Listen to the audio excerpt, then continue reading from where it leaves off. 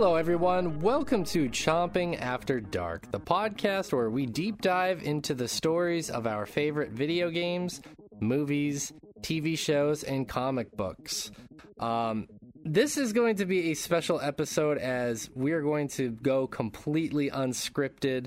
It's also in celebration of Thanksgiving 2022 that we decided to do this horrible thing. And it's going to be exciting. You're going to find this on the main feed. You're actually going to find this in the Chompcast feed. We decided to take a week off from the main show and do something a little bit more relaxed and silly to kind of give ourselves a break. And so the celebration is more for us than it is for you. So apologies in advance for that. But we decided to watch a movie. And if you listen to last week's episode of the Chompcast, you already know what we did.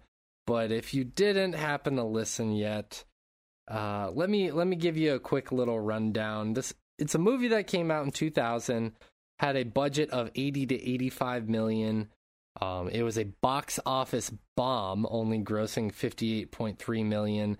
Received a wave of negative reviews from critics. It stands pat at a paltry 21% on Rotten Tomatoes, a 5.3 on IMDb.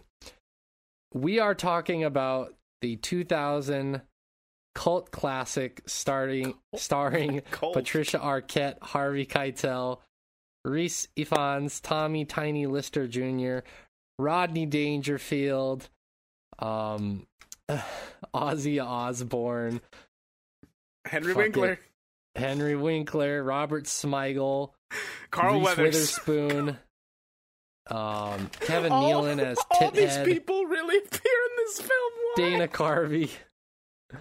I don't know if I mentioned her, Reese Witherspoon. Let me make sure, double check on that. And of course, the man himself, Adam Sandler, in the movie that everybody forgot exists, Little Nicky. Get in the flask, Adrian! This movie sucks ass. So we're gonna sit down and talk about... Oh, I can't believe I'm saying this right now. We're going to sit down and talk about this movie. But before we do that, let's get into some quick introductions. My name is Shay, and I'm going to be the host for today's discussion. I'm, in fact, not wearing a brassiere on my head for the duration of this conversation, despite being asked to by this next wonderful person joining me today. Has a fascination with his friends wearing brassieres on their heads after watching this movie. Little known fact about this person, they actually grew up watching this movie on loop for a series of 1.7 years, and because of this movie, ended up getting a POD tramp stamp on the back, as tramp stamps usually go, and has since had to have it laser removed, and decided to replace it with the old icon of Popeye's chicken. Please welcome to the show, Rich Meister. Rich, how you doing today? Hey man, Chicago kicks ass. I think that's going to be the majority of this podcast, us ironically or satirizing the fucking quotes from that movie. Boy, this is like... I don't know. Part of me thought going in that we should record this as like a riff track, but what you would have gotten is just like an hour and a half of three grown men sighing at different intervals. Yes. And then getting a little happy for a minute when Carl Weathers appeared on screen. That's true. I mean, honestly, I know we were just discussing this off the air. You had said, I basically said this as a joke, as a bit.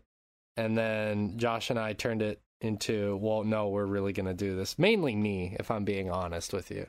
Because I thought, you know what, there are some funny bits in this movie. And, Rich, you reap what you sowed. I am not responsible for this. I mean, you're partially responsible. I don't think so. I don't see how anyone could twist it that way. You're not culpable, is what you're saying. I'm not culpable for this. This is a weird fucking movie. You wish you could say you were excited to talk about it. I don't know what I'm excited to get to bed. Let's. So this should be what, like 15 minutes? We'll see. We'll see how long we can make it. But before we do that, we're also joined by another friend of ours, Rich. This person once owned a bulldog themselves, and after watching this movie, this person had to avoid all carpets and all doormats for fear of his dog pissing on, or their dog pissing on the doormat. And as it turned out, they had the dog put to sleep after their dog waking up in the middle of the night, singing with a chorus of child voices. And this person has never looked back since. Please welcome to the show, Josh Fowler. Josh, how you doing? A little worse than earlier. The bits are so much better when you're just like off the cuffing them. Yep. I'm trying so hard. You were like running, a lot of runway there. A lot of runway, yes. Josh, what do we do? What have we done?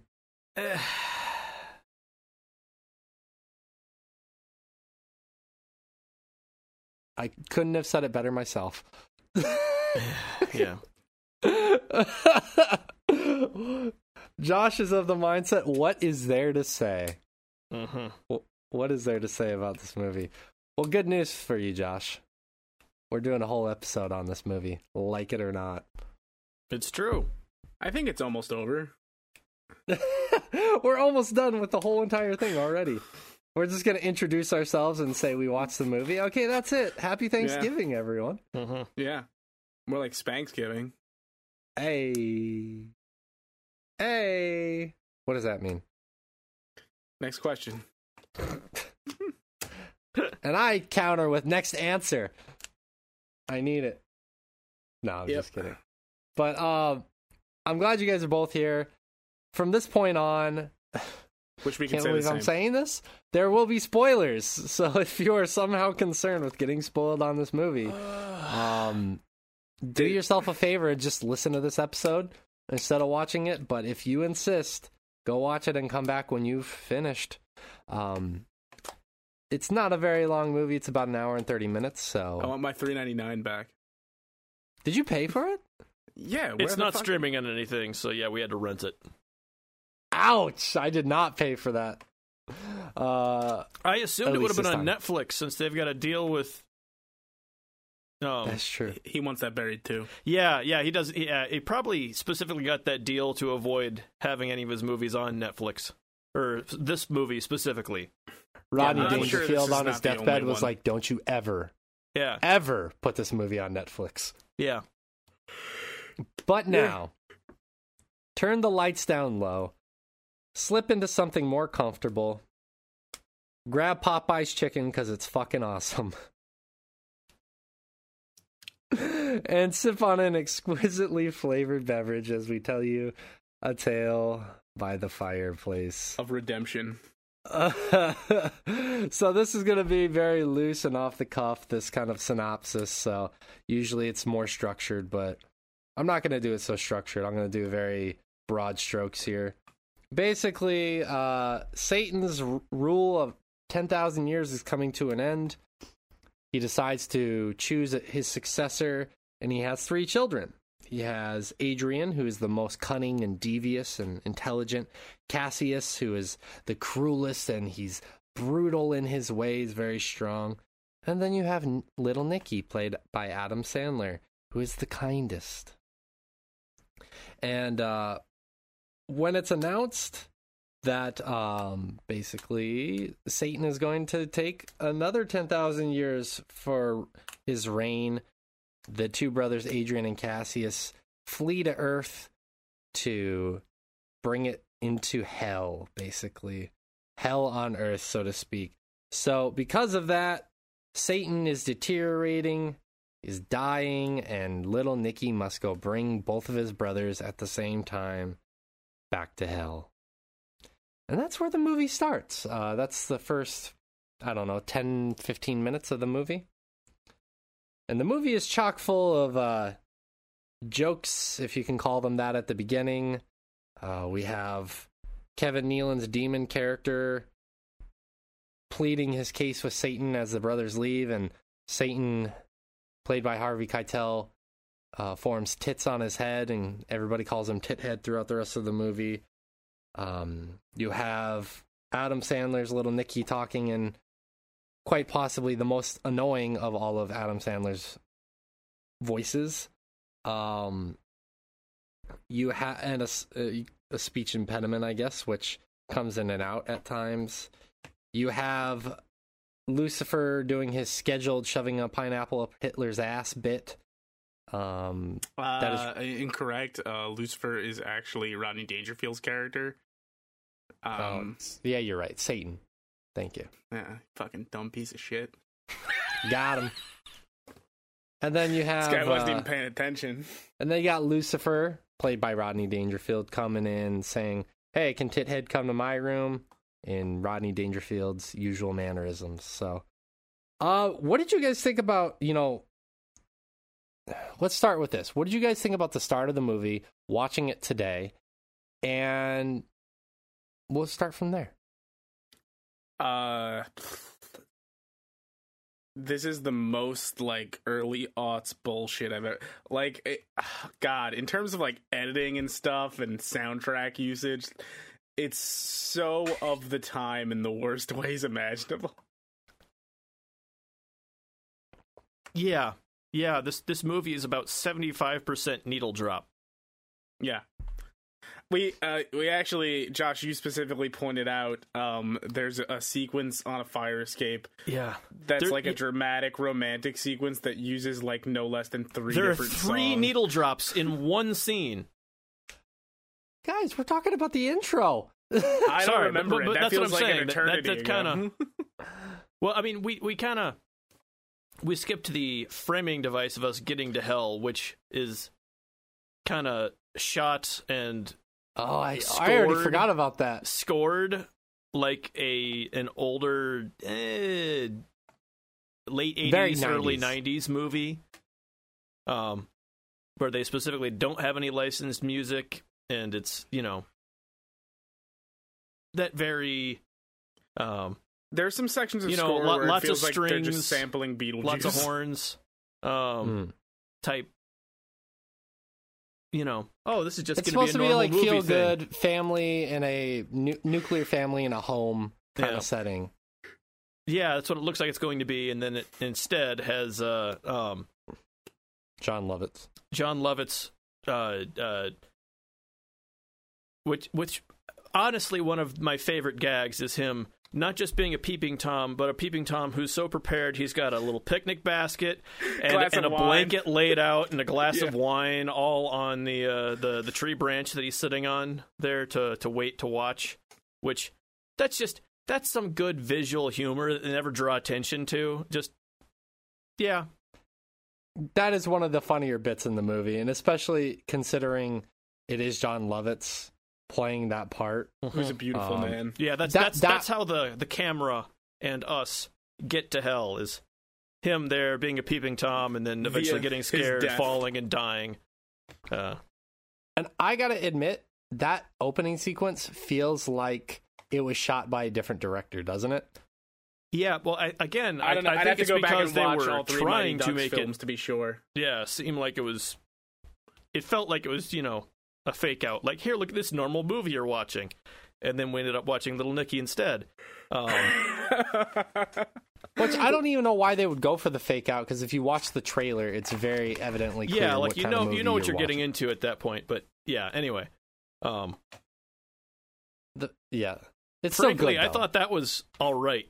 That intro, and then you get to hell, and then they try to do the actual framework for what you're getting into, and I'd like to see more of John Lovitz getting fucked by that crow. Yeah. It felt like they were trying to set up they had to get so many plates to get spinning right off the bat. Yeah, it moves at like a breakneck speed in that first 10 minutes. Like they're trying to set up the, all the lore and how things work in this universe and whatnot type stuff. Right. Just like all the actual framing. And it feels really busy. And then on top of that, like we already said, with the, you know, of course they've got to torture Hitler jokes. Yeah. Which like I did like the visual bit where Hitler grabs the absolute tiniest pineapple that he possibly can, and he's like, he has to go. Yeah, it's sort of a pick your own switch moment. Yeah. But you know, he grabs the smallest pineapple. Yes. Yeah. For anybody out there listening who doesn't possibly know what picking your own switch means. I guess kids these days weren't physically beaten as children. I guess not. Yes, but basically what picking your own switch means is if you were getting spanked as a kid, which means getting your bottom hit by your parent, basically some parents would be like, go get a switch, and that means go out to the yard and pick a branch off the tree or off the ground. Yeah, and that switch is going to go straight across your ass. A switch bush. And now you have a fetish. Yep. Yes. So how about that? Yes, it's kind of in that similar vein. How about them apples? Yes. Yep. Them pineapples, rather. No. Yes. Mm-mm. But I mean, that starts off the movie, which, yeah, I remember loving that part when I was much younger, and I was like, oh my god, this is peak comedy. Doesn't get much better than this. From there, we jump into the next bit where little Nicky is on Earth, and he gets killed a few times errantly, as he doesn't quite understand how Earth works. You know, he's lived his whole life in hell. And he ends up meeting a dog that is kind of a servant of Satan named Mr. Beefy. And Mr. Beefy ends up helping him rent an apartment with a guy named Todd, who is an aspiring actor. And while he's walking the street, he quickly meets and falls in love with a design student named Valerie. And as he's spending the day with Valerie, Adrian happens to see Nicky and Valerie together, and a scene occurs where Adrian controls Nicky's mind and drives Valerie away. This is established earlier on. Yes, this is part of that, like, absolute just rush to get through setting all the, you know, the magical powers and the stakes in this world that they still then go beyond and kind of ignore later on. But this is framing that in that intro is during waiting for their dad telling them, you know, that he's going to have to pick one of them to be the new successor of hell. Successor, and then saying, nah, fuck y'all. You're not ready yet. Two of them get into a mind fight where they fight to control one another's mind to make them, you know, punch themselves or whatever else. So it's kind of established earlier. Right. It's a sex thing. Yeah. So, probably. Adrian ends up having little Nicky kill himself again. He comes back to Earth and quickly finds out that through his roommate watching a Harlem Globetrotters game on the TV, that one of the referees has decided to basically make the Harlem Globetrotters throw the game by excessive and errant calls. And that referee is acted by none other than Dana Carvey. And so Nicky quickly rushes to the arena where the Harlem Globetrotters game is playing, and he and Adrian have a quick basketball showdown, which little Nicky ends up dunking like Michael Jordan in Space Jam over the Adrian-controlled referee, tricks him into drinking from the flask that his father gave him, which will trap him inside of the flask for eternity, and closes the flask.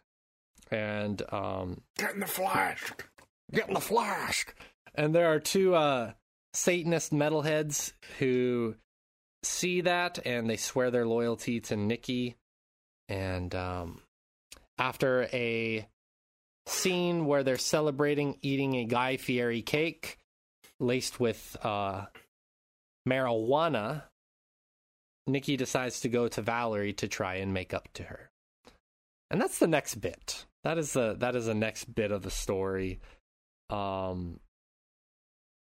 Yeah, I don't even know what to ask here, to be honest with you guys.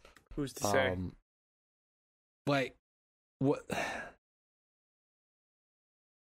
is there to even talk about in this segment? Like, I guess one of the things that stuck out to me is because it's a comedy movie, and it's a very short running movie, that I thought the rush to little Nicky falling in love with Valerie was a very, very poorly, how do I say it, like, the development of it is very poor. It happens over the span of like 2 minutes in the movie. No notes. Yeah. Perfect. It's just completely unbelievable. We were joking about it. It's one while of those we were things watching that the framework seems like it should make sense, of him having no idea what's going on, getting himself killed over and over again, then getting his shit stolen, trying to get it back from, some guy who stole it from him and is then trying to sell it on a street corner, and she saves him from that. Like, there's a fun little, she knows what's going on, she can then teach him about what's going on in the city framework for it, and somehow, even with all of that, they managed to make it seem like disjointed. Yeah, like it just doesn't work the way they actually put it together after that. Right. And we were joking about it while it was happening, but while they're walking on the street and she's showing him all these things, he smells her perfume, and she's kind of this like quaint, unassuming person who's very shy, seems very loving, which is not at all fitting for New York City. But then he smells her perfume and starts licking her hand, due to his only assholes in New York City seeming innocence. And then when Adrian takes over his body and tells her, I like your heart-shaped hiney, and it starts to progress from there. I want to wash my winky in your kitchen sinky. We're supposed to believe that the hand licking wasn't offensive at all. A guy that she just met was licking her hand, okay. But then him saying that he wants to basically have sex with her. People lick my hand on the subway all the time. Her over the edge. It's not a big deal. I mean, like, to be honest with you guys, child. Like, no one normal, I think, would ever do this because you'd seek consent. But if you just met a woman or a man, whomever, and you lick their hand, first time you met them, would you not once think, like, this person might be down to fuck at that point? What's the context? I just gave you the context. I feel like it's missing. So, like, what's the setting, though? Like, where did I meet this person? I literally just gave you the setting. Okay, well, then I apologize that I wasn't listening. Thank you. I said you're literally walking down the street. I'm to remember every conversation we have. It just happened 30 seconds ago. Really? Motherfucker. I was seeking a simple, I definitely think that person would be down I'm to remember every man I spill spaghetti upon? But, yeah, it's like, I get it, it's a comedy.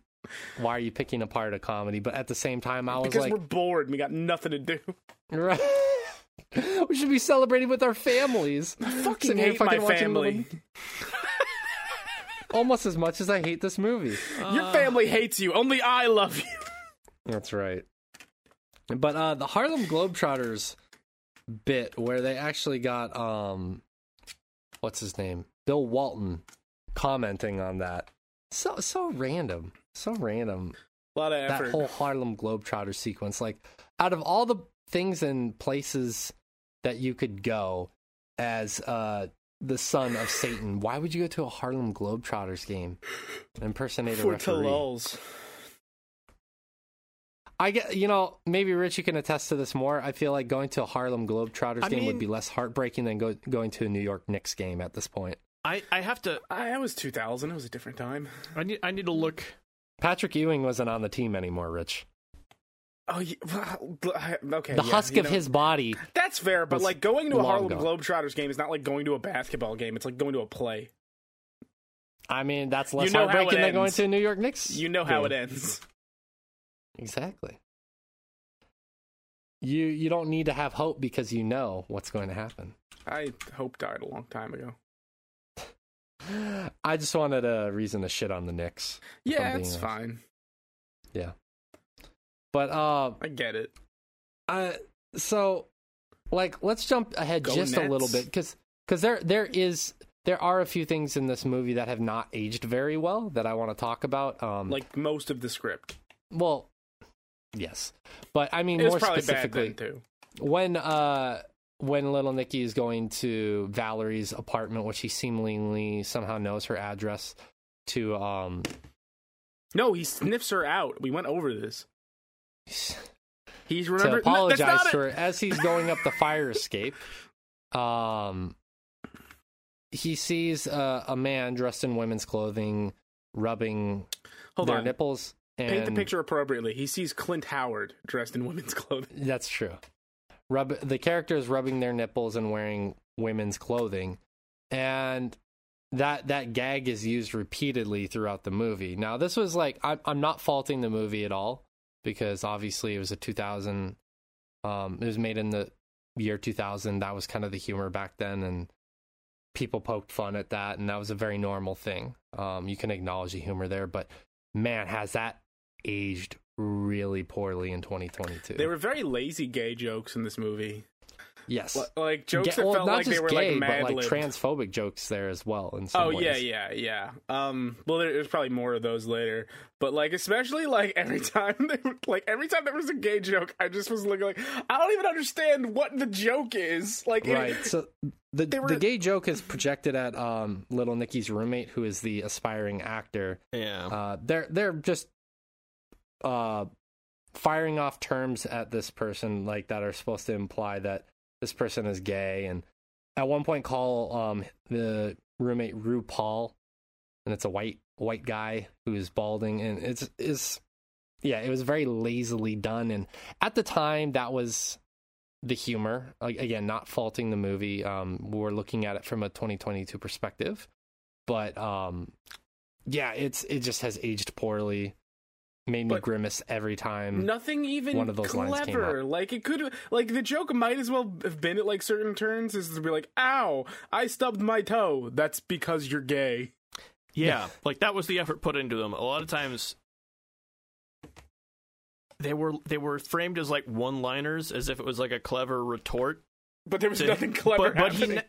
Then none of them were actually responding to anything said before them. It was just out of nowhere.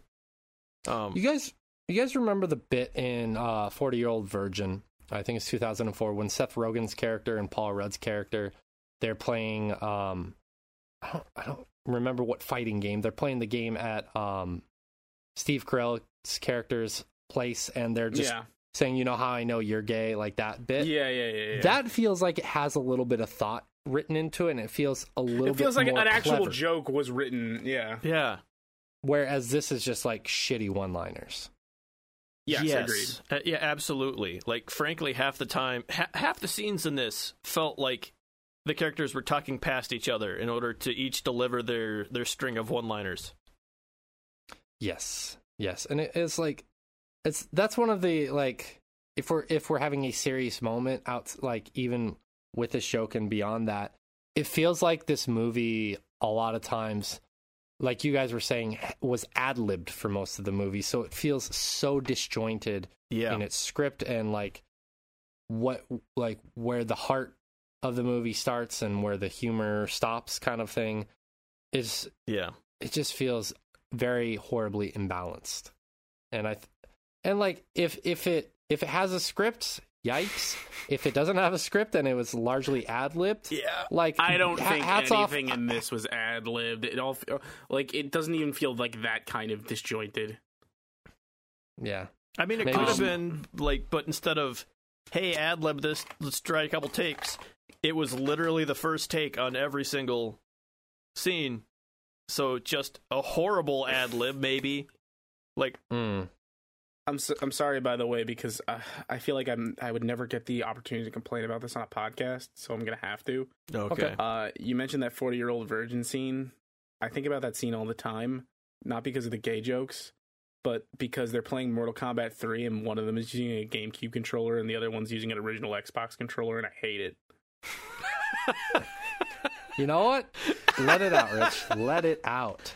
Just makes me mad. Like, no one could be like, that doesn't make sense. I never even noticed that the few times that I notice it I've been thinking about it. For years. It's eating at you for 18 years. Yeah. Yeah, understandable.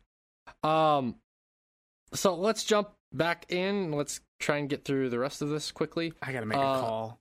The following day, Adrian, who is the smarter of the three brothers, possesses the chief of the New York He's Police just Department, British. I don't think that makes him smarter. and he frames little Nicky for mass murder. So people start chasing him, and basically he's like, I don't know what to do. So he has his roommate and the two Satan worshippers kill him and send him back to hell to ask for the advice of his father. His father has deteriorated so much that he can't even talk with Nicky. So Nicky, his two Satan worshipping friends, Mr. Beefy, the roommate, and Valerie all devise a plan to trap Adrian. They almost capture him, but he slips their grasp, and as he's about to kill Valerie by getting her hit by a train, Lil Nicky saves her, and they both get killed. Adrian goes to hell and goes to his father and asks what the hell has happened. Meanwhile, Nicky goes to heaven for dying and in an act of selflessness, and he ends up meeting an angel whose name is Holly, who she later reveals to be his mother, and also played by Reese Witherspoon. She tells him that he can defeat Adrian with the inner light. And before he leaves to go back to Earth, we have a scene that Rich was talking about earlier, where is a cameo. Carl Weathers makes an appearance and reprises his character from Happy Gilmore as Chubbs.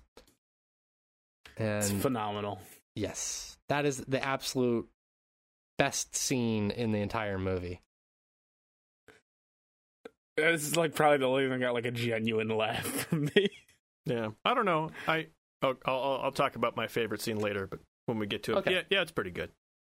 Yeah, there's more than a handful of, probably just under a handful of things that are like, that's funny. Yeah, right.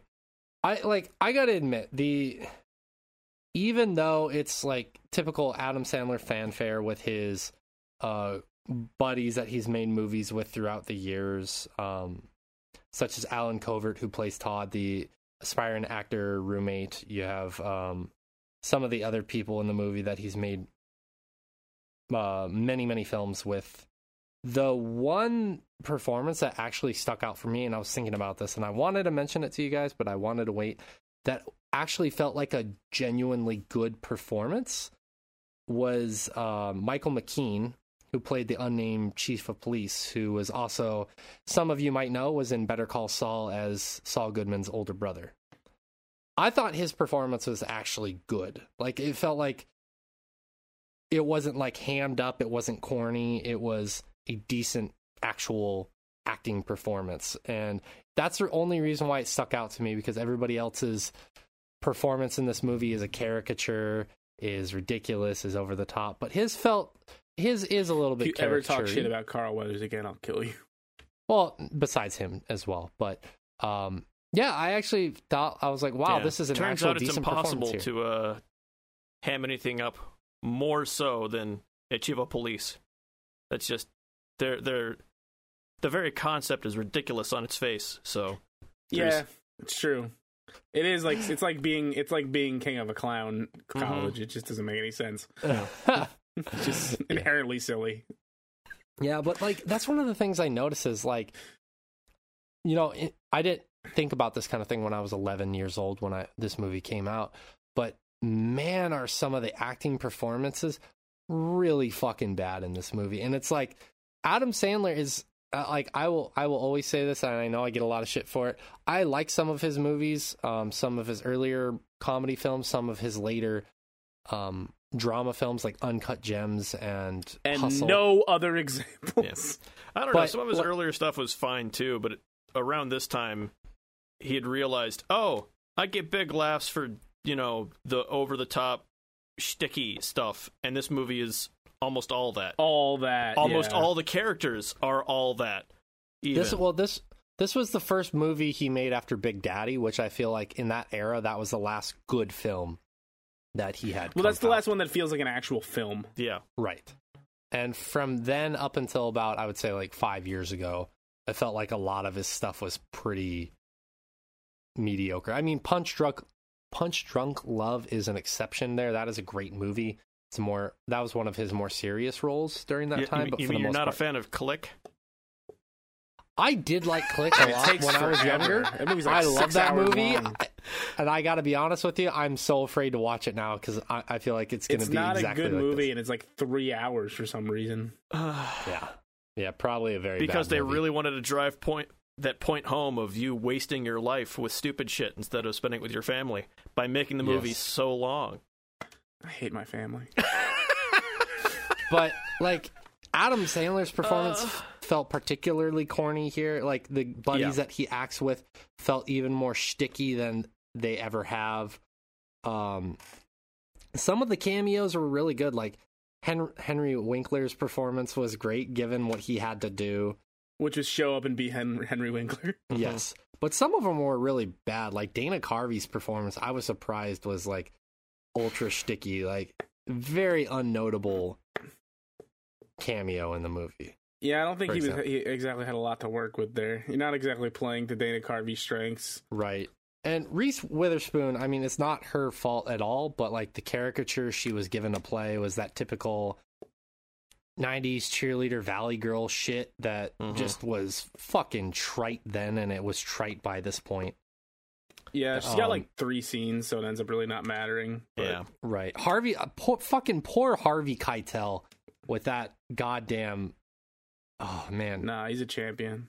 Like he's a great actor, pretty legendary actor, and his performance in this was bizarre. Top tier, I agree.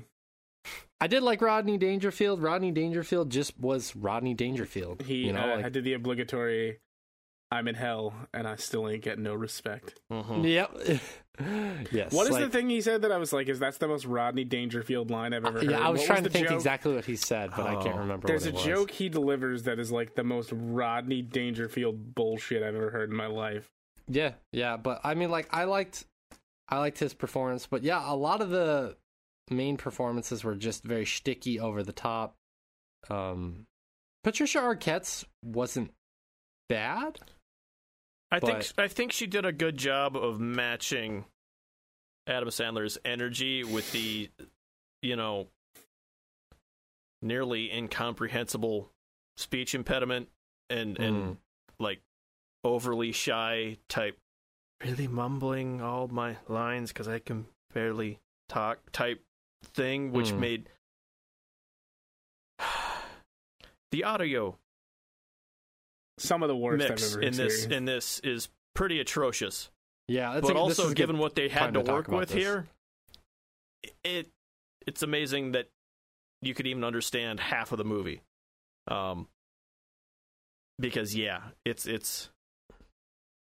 it's mostly mumbling. It's so much of this movie is mumbling because of the choice of a voice for this character for little Nicky. I think that's a big part of it. I also think that just the audio engineering was very, very poor in this movie. It's poor in general, like I'm saying. Like there's a fight scene near the end, and absolutely every sound effect is completely blown out and just 100% clipping. Like just there's that. There's just the multiple times where the audio dub isn't synced up to what's happening on screen. You have, and this was very prominent in the 90s and 2000s, and even a little bit in the 2010s, was where someone would say something off screen for comedic effect. That's probably one of my least favorite things. Yeah. Oh, this scene didn't quite work, so we've got to add an additional little one half of a line as the camera changes to the other person in order to give them the And last word on something. And it's there's a term for that. I can't remember the movie term for it, but I can't stand that. I'm glad that's something that's largely been phased out of movies and films and TV shows.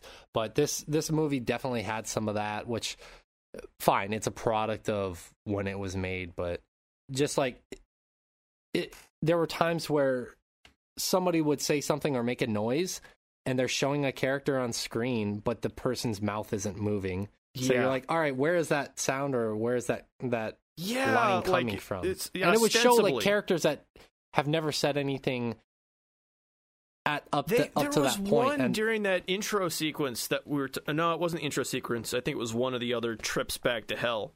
No, it was when he was first going to hell. It was like because little Nicky's like, so you're saying I have to go to hell? And they're like, what? Like, where it obviously cuts over to someone who's supposed to be reacting to that, but the sound effect happens before the cut even goes to that person, and then they're sitting there, not with their mouth open like they just made a sound or something like that, but just standing there with their mouth closed. Like, the shot had absolutely nothing to do with what was just it's just confusing. Like, just anyway. Yes. And it's like the thing that we were talking about during the movie was that this movie had a $80 to $85 million budget. And if they cut a lot of corners, like it seems like this audio engineer did, where did that money go? And we were talking about we were talking about is probably the sound effects. Or the special effects, rather. Well, which some of the special effects, because there's a lot of stuff that is CG that would have been way cheaper and looked much better to just do with practical effects. Like obvious shit that we've done forever, like, have as somebody... Satan is whittling away. Yeah, well, like,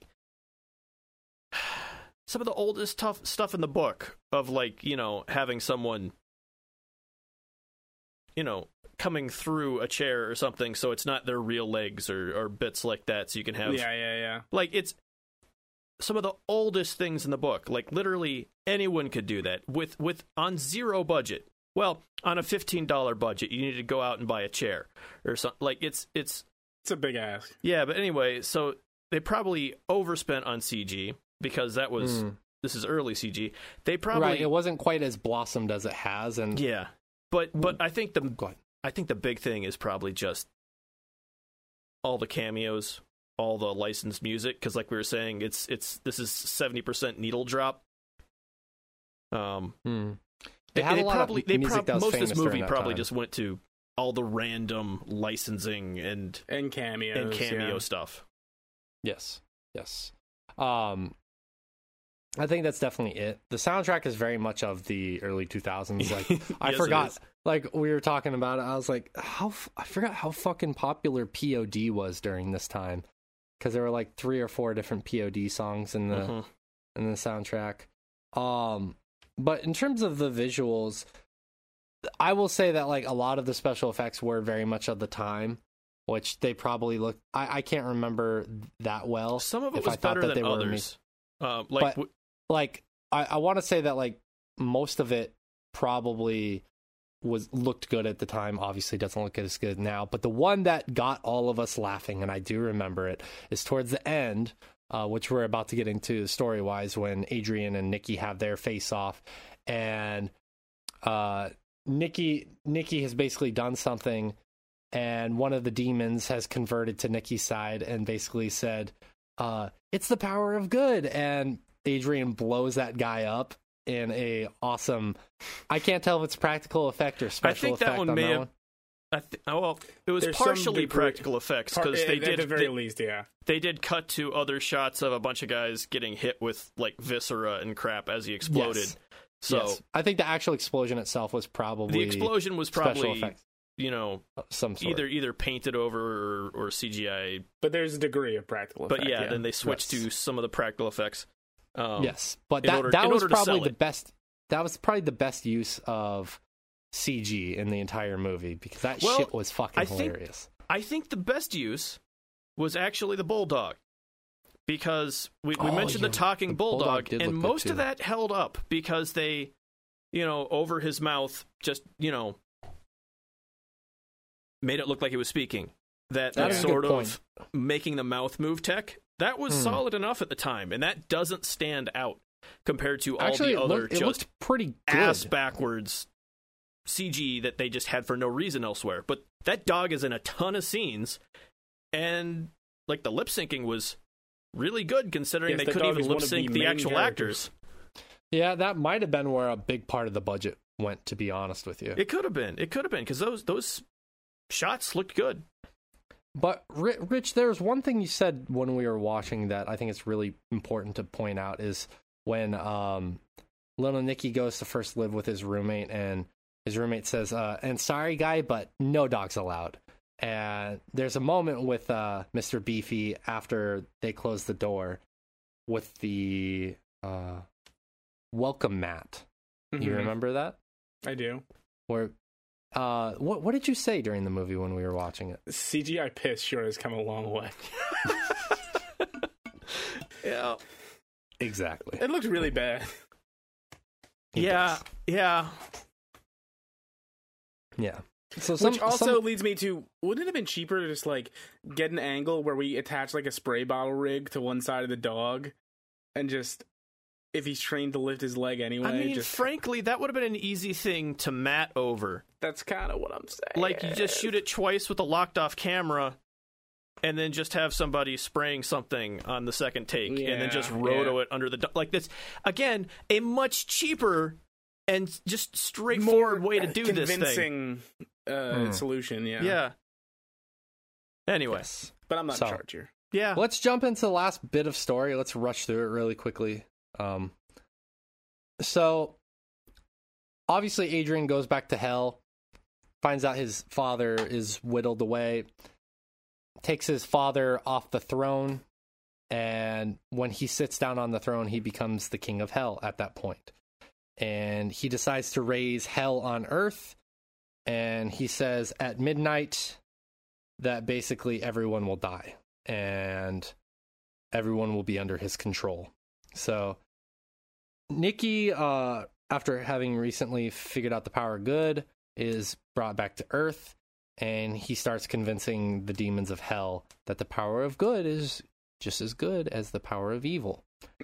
And so he goes to Central Park to confront Adrian, where Adrian is torturing Henry Winkler with bees. Adrian and Nicky start battling, facing off, and it seems like after Adrian's initial, I guess, what would you want to say, advantage, that Nicky starts coming back and winning, and he tries to get Adrian to get in the flask. Get in the flask! Get in the flask! Get in the flask! When they both end up getting sucked into the flask. The three of the brothers battle. Adrian emerges, not masked, but not camouflaged either. Disguised? Disguised. That's the word. Disguised as Nicky. Yes, disguised, and then he, after he's quickly discovered, he turns into a horrible fucking looking CGI bat. Nicky comes out of the flask, and he uses the orb gifted to him by his mother, which is supposed to contain special power gifted by God, and appears from the orb Ozzy Osbourne, who grabs Adrian bat and bites the fuck out of that bat. Yeah, he bites that fucker's head off and spits it into the flask, trapping Adrian and Cassius for eternity. Nicky quickly runs to hell to save his father, which he is successful, and after a quick discussion with his father, he decides he wants to return to Earth to experience life on Earth. So Nicky and Valerie end up getting married and having a child, while little Mr. Beefy gets back together with his ex-girlfriend, who is Heather the Rat, and they have some children. The Satan and Holly duo tried to rekindle their relationship from long ago, but it is reported that they don't work out. Holly ends up getting together with her fitness instructor in heaven, who turns out to be Chris Farley. It's a beautiful story, really. Yes. I already mentioned the Mr. Beefy bit. John and Peter, who are the Satan worshippers, die in a plane crash, and they end up in hell, where they take over Nicky's old bedroom, and they party in there. And that's the end of Little Nicky. Isn't that a heartwarming story? This is a great use of my Tuesday night. Yeah. This has gone on. I didn't realize we've been talking for almost an hour. Holy hour. Shit. Oh my God. Yeah, so almost as long as the movie. I don't want to say. I want to ask a few things. Like, what was probably the most enjoyable scene in the movie for you guys? Rich, I'm pretty sure you said it's when Chubbs pops in for Ken. That's so great. That's so great. Yeah, it is great. Yeah. Josh, what about you? I mean, it's all pretty terrible. I did enjoy how Ozzy shows up. And then this whole movie is just ADR. Like, because all the characters are mumbling, they had to re-record everything. And so it's all ADR. But there's, the scene of Ozzy geeking a bat, which is horribly CGI'd, in order to make his jaw distend like a snake in order to fit the bat in his mouth. And then they have a couple, beats there while everyone's like, okay, yeah, whatever. And then it cuts back to Ozzy, and there's someone who's obviously not Ozzy Osbourne voicing his lines. Not even doing a good impression. Not at all. Yeah. Because they obviously hired him to be there for that scene, but not to actually show back up for the ADR. Which is pretty fun. I mean, it's fun to see Ozzy, geek a bat and then have someone else, his voice, escape his mouth immediately after that. It was kind of on brand. Yeah. Really? Yeah. It was kind of an interesting bit. I definitely got to say the Chubbs scene was the best, because I completely forgot about that. I was shit. This is a very pleasant surprise, because I haven't thought about that in a long time. Yes. Yeah. Yes. That was a cool callback to, like I said, Happy Gilmore, one of Adam Sandler's best movies and earlier joints, for sure. But yeah, that had to have been my favorite sequence. Yeah. What was the most egregious, annoying thing about this movie for you guys? Rich, I'll start with you. The fucking audio, man. Yeah. Like, it sticks out like a sore thumb. Like, it's the whole movie. The visual and audio stuff, like some CGI that has not aged well and some real bad audio. Yeah, the CGI I can put up with, but like the audio is wall to wall. Is the glaring thing bad? Like it's verging on Tenet levels of just incomprehensible because of all the mumbling from the characters in this movie. Sure. And then just also on top of that, it's not, I don't know if it was recorded poorly or mixed poorly or both, but like it's hard to understand what anyone's even saying in this movie half the time. Right. And that might be a product too of maybe the recording equipment. I don't know. I don't believe that though. Maybe it's the method to which they recorded the audio was just not great, or I don't even know. Engineering. It's bizarre. I will say that. I think for me, the most egregious thing, honestly, was a lot of the hackneyed jokes. And granted, again, this is a 2000s movie. I get it, but it also bombed for a reason. They were bad for even the standards of the day. Like we were saying earlier, they come out of nowhere. Yeah, it felt almost like the writers made up an insult, and they're like, "Oh, this is a good one. We've got to use this here," and it doesn't flow. It's not even a joke in context. It's just some random insult that they wrote that they thought sounded funny. Right. There are a few bits in the movie that are funny, that are genuinely laughable, like the demon blowing up and there's viscera everywhere. That is a classic gag that never gets old. Mm-hmm.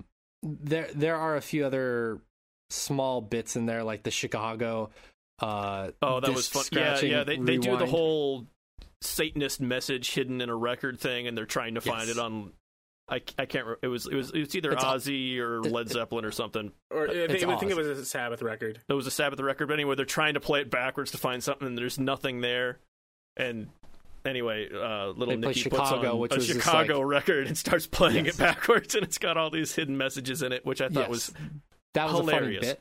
Yes, that was a great bit. Chicago kicks ass. Yes. There are some really good bits in there, but it's mostly when it's not like trying to be like too slapsticky or it's trying to be too perverted. It's more like when it's referencing something like that disc scratching thing is a very old like urban legend that if you play some records backwards you will hear alternate messages, and that stems back from the 70s. Let's get you to bed.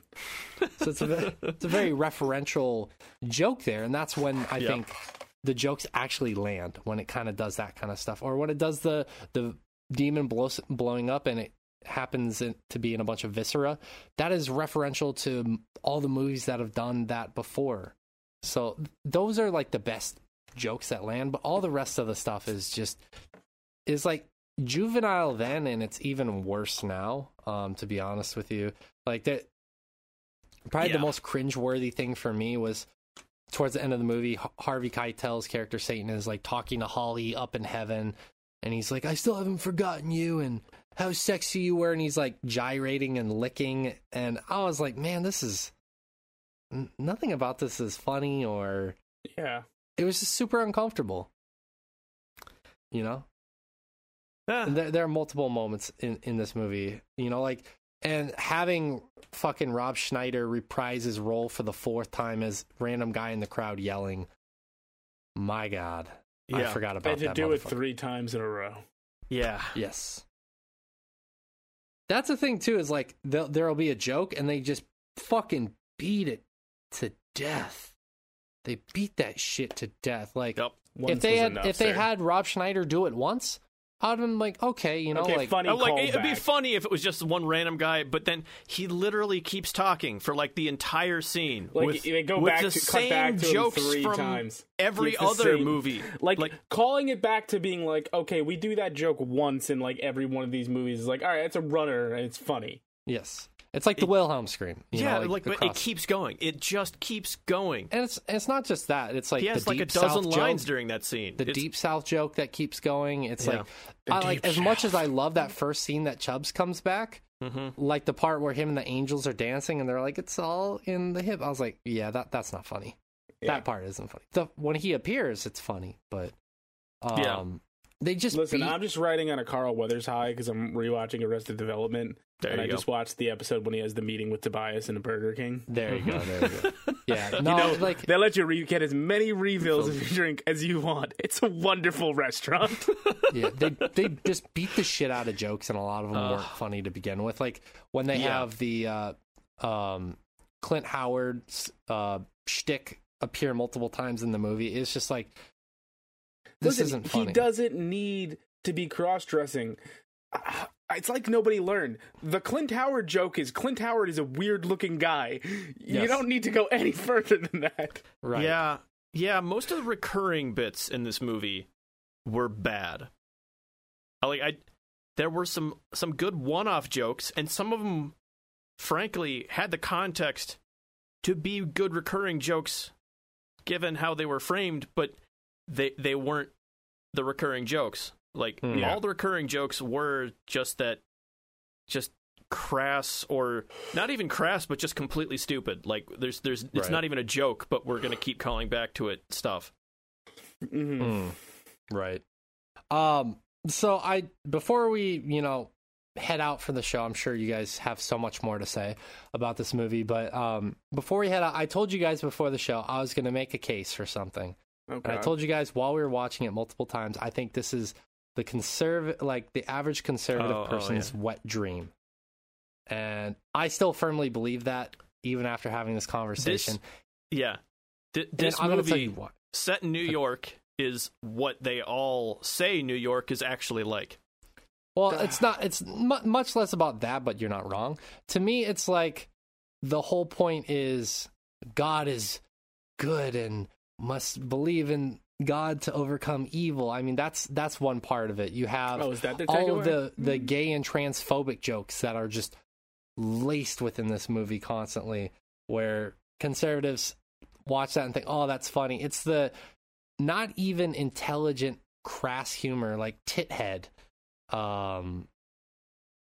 fucking running around and constantly making jokes about that. It's the bit where they're shoving a pineapple up Hitler's ass and not even thinking about it's the pot calling the kettle black during those sequences. Someone's drawn that political cartoon. It's the generous use of them saying, like, these are metalheads as they're listening to AC/DC rocking around. Like, every conservative loves AC/DC. Let's be honest. Angus Young, they love it. Yeah. They like the way he dresses like a small boy. The scene where the pastor is speaking and basically making jokes about, like, someone's like, the Lord gave my son the strength to get off drugs, and then making jokes and talking about how bad drugs are and pinning it on... Drugs are pretty cool. Exactly. Sometimes.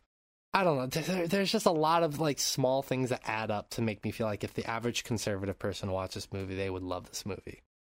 I guess, yeah, I could... at a certain age, maybe.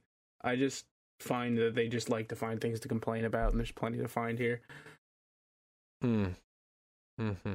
Maybe. I don't know. It could go one or the other way. I like Josh's really deep level, like, critique of it, that it's about people be like, this is exactly what New York is like. And that it's Thanksgiving. I got to go listen to enough of that at the dinner and be like, the city's so dangerous. And I'm like, Susan, you haven't been to the city in 15 years. Yeah. Yeah. It's interesting. It was interesting watching the movie. Like, I don't regret it because I had fun laughing and sighing with you guys about how bad some of the shit was. But, like, for me, to be honest with you, this is a case where I'm glad I'm not going through the rest of my life thinking, Little Nicky wasn't that bad of a movie back then. Now you know. Now I know. Yep. Now we all know. And we devoted a few hours to determine that. Yep. So that's what we say. And we're out. No, just kidding. Do you guys have any final thought? Oh, actually, we do something here at the end of these shows. We do a would you recommend this movie? No. Would you recommend this movie? Curious if or would you recommend this game? Would you recommend this thing? This is a way for us to kind of like summarize our thoughts, get any final thoughts out there while, this is kind of our rating system here. Would you recommend this? Yes or no? It's very simple, very easy. Rich? No. Would you recommend this movie? No. Do you have any final thoughts on it? No. Okay. I will say this, if you want to keep the sanctity in your headspace that this movie was a decent to good movie, I would recommend you don't watch it. If you've never seen it before, I wouldn't watch it. If you are a fan of cameos and you want to see the cameos, a lot of the cameo fan of the work in website here Cameo. Yeah. A lot of the cameos are decent. Go to watch good. any of the Muppet movies. That's a good call. Go. Yeah. There you go. But next year, let's do the Muppet movie. I will say this: the soundtrack is pretty decent. There are some really good tracks on there. There's a great Incubus track, great Foo Fighters track. There's so get a Spotify subscription. Yeah, I was going to say this is a great review of Spotify. Yeah, this is actually all Spotify. We were sponsored by them, but other than that, honestly, no. Like there's no reason to watch this movie. Don't spend any money on this movie. There's not a lot of redeeming qualities about it. Josh, do you have any? Would you recommend this movie or no? And any final thoughts? Oh, fuck no. No, this is. This movie was barely passable with the three of us watching it together, shitting on it the whole time. Yes. Oh. Yeah. No, I would absolutely not. Like, it's not even. It's bordering on so bad you could hate watch it with a group of friends like this, but I don't even feel it quite gets there. It's just generally incompetently made all around, but not in really funny ways. Just, yeah, it's bad. Yeah, it's not enjoyable at all.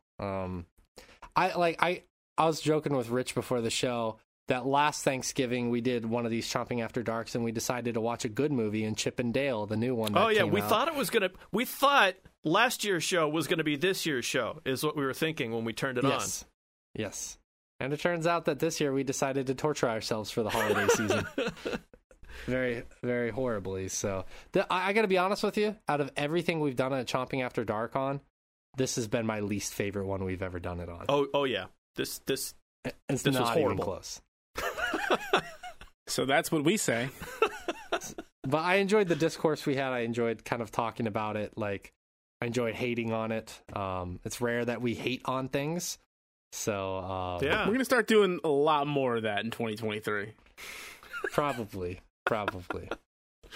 So I hope you guys enjoy your Thanksgiving with a little bit of hate in your heart that we brought to you from the Sorechomp family. I want to say thank you so much. If you want to check out more from us, just head over to sorechomp.com. There's a bunch of stuff there. I'm not going to list it out. It's the holiday season. I'm not going to inundate you with that crap. I just want to say thank you guys for supporting us throughout the years and throughout this year. Please go enjoy the time with your family. Eat lots of food. Be thankful for everything that you have.